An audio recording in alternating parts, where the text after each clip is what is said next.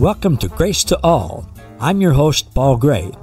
You've probably used the word grace, sang Amazing Grace, or said grace at a meal.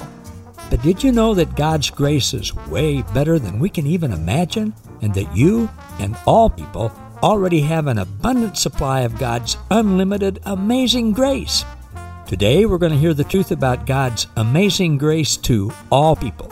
So, sit back, relax, and prepare to be inspired and awakened to the amazing treasures that you already possess. This is truth that you can handle.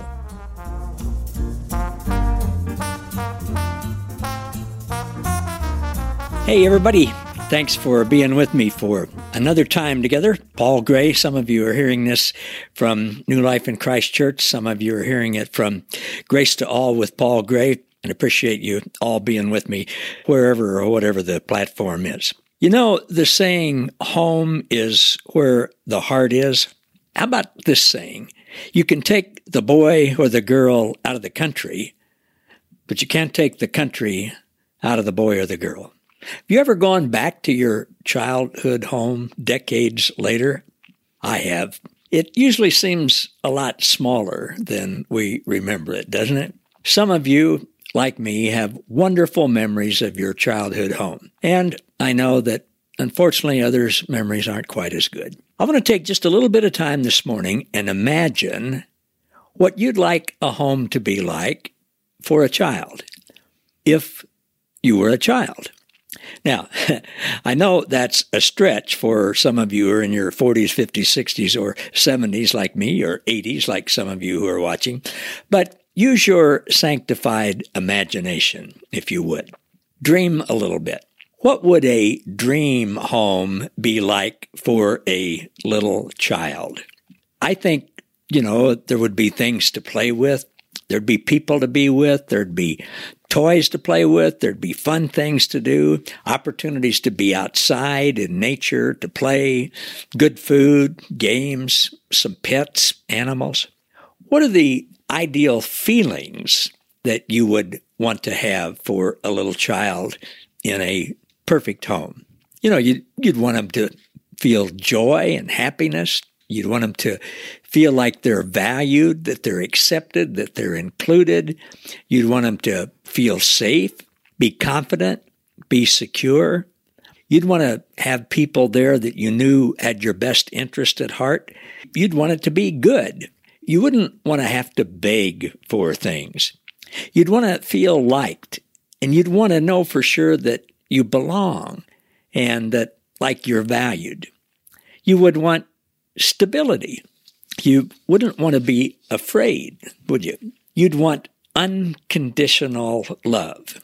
Now, those would be all good things to have in an ideal, perfect home for a child, wouldn't they? That'd be a nice home, not a house or an apartment necessarily, but a home, someplace that was theirs.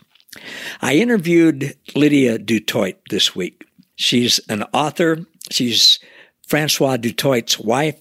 He's the translator of the Mirror Translation. They've both written several books.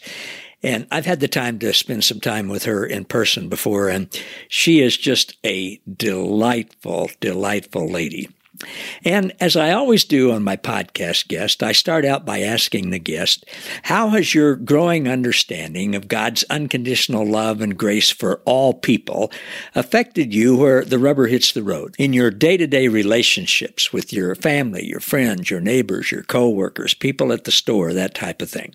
And virtually all of them, after, describing some things, end up saying in one way or another, well, it just makes everything easier. It takes all the pressure off. You feel free. There's no judgment because you know that you're not judged and you're loved and you're accepted and you're included. Lydia, though, told me the sweetest story, and it was different than any I've ever heard. She told me that she grew up in South Africa, not in a religious family at all. No Bible, no church, no prayers, nothing religious. Her dad led a crew of, she called them gypsies, who traveled all over Africa doing some kind of work. I think it could have been drilling for oil or drilling for water or something like that. I'm not sure. She said the families of the workers traveled in a caravan like gypsies, and they lived in tents like gypsies. Maybe they were gypsies. She said most of the places they went, they were next to or just outside of small villages where many of the people lived in huts. She said color, skin color didn't mean anything. Race didn't mean anything. Age, gender, education, socioeconomic status, customs didn't mean anything to her and her people. She said her parents and their crew, the families, loved and accepted and included each other like one big family. And they did the same with everybody else. She said everyone was valued. She said there was never any question or thought that when she was growing up that anybody might not belong, or they might get sent away, or they might not be wanted, or they might mess up so bad they would be disowned and sent away. She was taught that everyone had value and was important and was loved unconditionally. Her parents had a big tent. That was their home. And she said, they could have had several for all I know. She said that she would often wake up in the morning when they'd be at a new village that they'd gone to, and there would be new people there in their tent who'd spent the night there, people that her parents had befriended and fed and took in for the night, sometimes given them clothing, whatever. Sometimes they stayed longer than a night. She said that was just reality for her. That was home. They had no address. They had no town. They had no house, no apartment, not even an RV. They lived in tents. She said home was wherever they were at the time. She said her dad could just he was one of those guys who could do anything, fix anything. And she said, something would get broken and he had a good attitude about it. He didn't worry. He didn't complain. He said, let's just get here. Let's do it together. Let's fix it. Same with her mom. She lived like that, she said, from her earliest memories for several years of her life. Then as a teenager, and I'm not sure where she went then, didn't go into that, she started learning about God. And she said, well, it was easy. That was what she knew. She just didn't know it was God. She learned about God is unconditional love and accepting and forgiving and including, and everybody belongs. She said that was what she knew. And so she just ate that up until she said she got involved in religion. And then she said almost everything she was taught in religion raised red flags about what she'd grown up with, contradicted how she'd grown up in her home. And she said that in part was why she was so receptive to hearing the truth about the real God and the real gospel, which she and her husband Francois heard at a very early age. I mean, very early on in their relationship when they were, teenagers in their 20s. She said the same thing was true about Francois. He knew God and God's unconditional love and goodness. He loved God. He wanted to share how good God was. And the traditional thing was to be involved in church and to go to seminary, and become a pastor and go lead a church and stuff. And he did that, but he said in the religious classes in the schools that he went to and everything, they weren't okay with his understanding of God being totally good and pure love and grace for everyone. And so he never lasted long in one of those religious settings. Now, in visiting with her, she used phrases like at home, surrounded by love, immersed in love, being comfortable at home. That was her wonderful concept of home. And it had nothing to do with how big their house was. There was no house. Didn't have anything to do with status or money or anything. A lot of people in the course of my life have said to me, well, I guess we were poor when we grow up, but we didn't know we were poor. We were happy. Lydia said that her gypsy-like nomadic life was comfortable, safe, pleasant, exciting, full of joy, something new all the time, yet at the same time, the good was constant and never changing. She was comfortable. We got to talking about how comfortable God is with us. So comfortable that God chose to make his home not only with us, but in us. Did you ever think about God being comfortable and at home in you and with you? He's comfortable there. He enjoys it there. He likes it there. He chooses to be there. We don't choose him. He chose us. I want you to remember with me some things that Jesus said. This is the night before he died. John 16:32, he said, I'm never alone, for the Father is always with me. John 14:2 and 3, he said, in my Father's house there are many homes. Sometimes it's translated dwelling places, sometimes mansions. The word is homes. If it were not so, I would have told you, for I'm going away to prepare a place for you, a place for him and the Father and the Holy Spirit to come and live in. And when I go and make ready a place for you, I will come back again and take you to myself, that where I am, you may be also. Later on in that same chapter, John 14:20, he said, when that day comes, you will know for yourselves that I'm in my Father and you're in me and I'm in you. You are home. We're home together. John 17:24. He said, Father, I ask that you allow everyone that you've given to me, and earlier he'd said that's everyone, to be with me where I am. And of course, the Father gave everyone to be with him where he is. Earlier in John's Gospel, 3 verse 13, he said, no one has ever gone up to heaven, but there is one, himself, Jesus, who's come down from heaven, the Son of Man himself, who is at home in heaven. John 14:16 and 17. He said, I'll ask the Father. You think the Father gave Jesus whatever he asked? He said, I will ask the Father, and he will give you another Savior, Comforter, Counselor, the Holy Spirit of truth, who will be to you a friend, Jesus said, just like me, and he will never leave you. The world won't receive him because they can't see him or know him, but you will know him intimately because he will make his home in you and will live inside you. John 14:23, the Mirror says this. Jesus is talking. He says, my Father and I make our abode, our dwelling place, same word used for mansions or home, earlier in John 14. We make our home with and in each person individually. And Francois says, God has no other address but you, Y-O-U, human life. Ephesians 4:5 and 7, Paul writes this, the Lord God is one, and so are we, for we share in one faith, one baptism, and one Father. He is the perfect Father who leads all, works through us all, and lives in us all. We have a perfect Father who leads us all, works through us all, and lives in us all. Verse 7, and our perfect Father has generously given us, each one of us, supernatural grace according to the size of the gift of Christ, which is ginormous.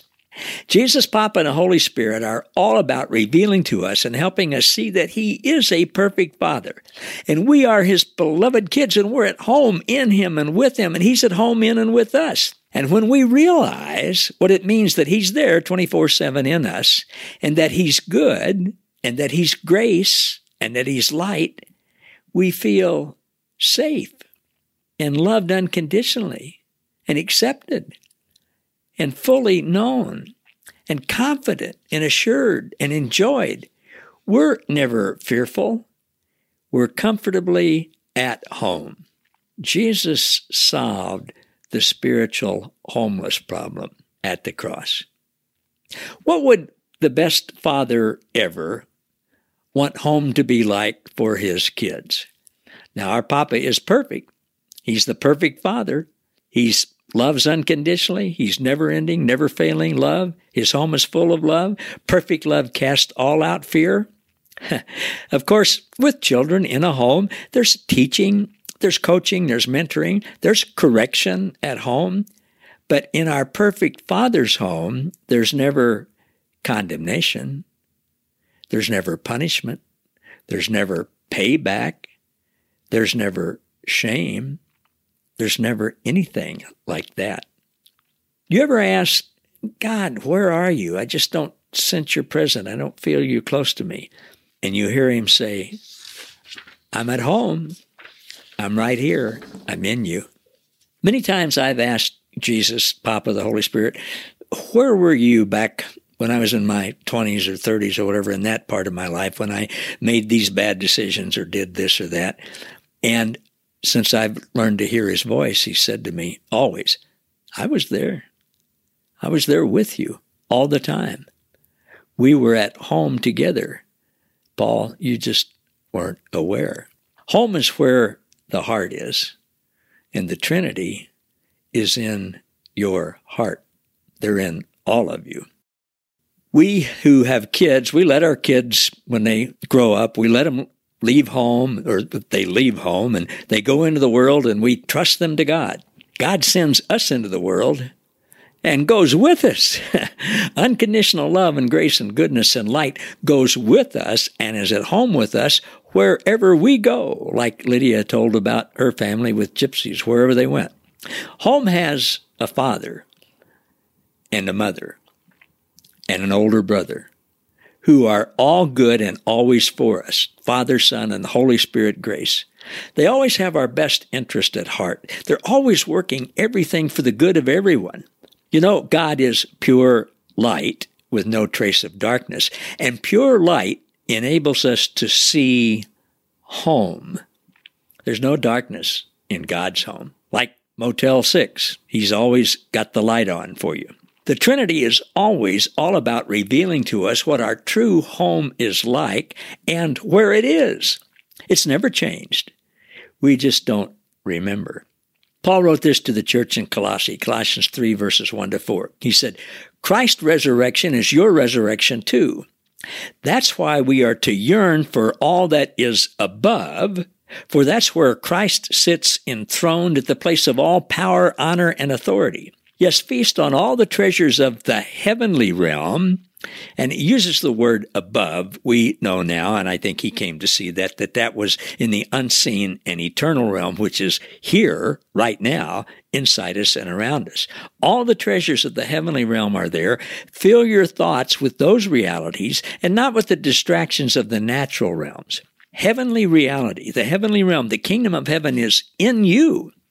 Not out there, up there, distant, not in the future, but right now in you and at home in you and with you. Verse 3, Paul says, your crucifixion with Christ has severed the tie to this life. And now your true life is hidden away in God in Christ. And as Christ himself is seen for who he really is, who you really are will also be revealed, for you are now one with him in his glory. Your life is in Christ, and Christ and the Father and the Holy Spirit are in you. I used this quote last week. It's appropriate again this week from George MacDonald.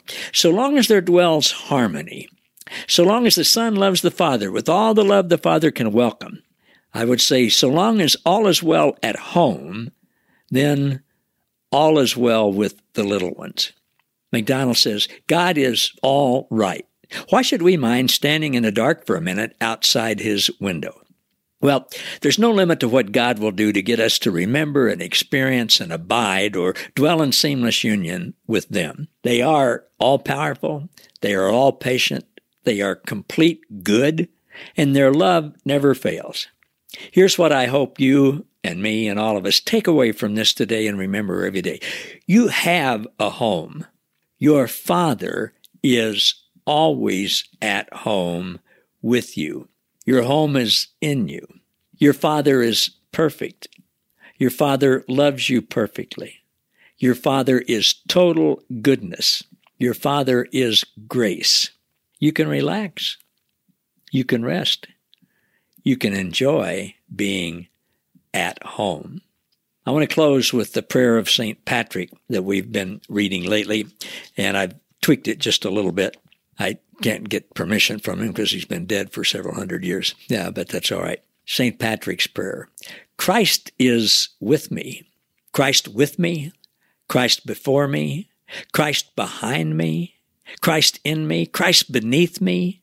Christ above me, Christ on my right, Christ on my left, Christ where I lie, Christ where I sit, Christ where I arise, Christ in the heart of everyone who thinks of me, Christ in the mouth of everyone who speaks to me, Christ in everyone who sees me, Christ in every ear that hears me, Christ as me. Salvation is the Lord.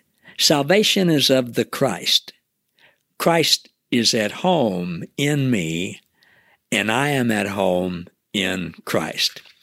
Hey, everybody, thanks again for being with me. Hope this was helpful to you and encouraging to you. I'll see you next time. Grow in grace. Thank you for listening to Grace to All.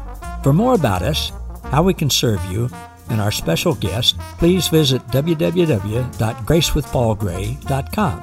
Don't forget to subscribe to the podcast so that you never miss an episode, and to join our Facebook group, Grace to All, where you'll be inspired and awakened to more truth that you can handle.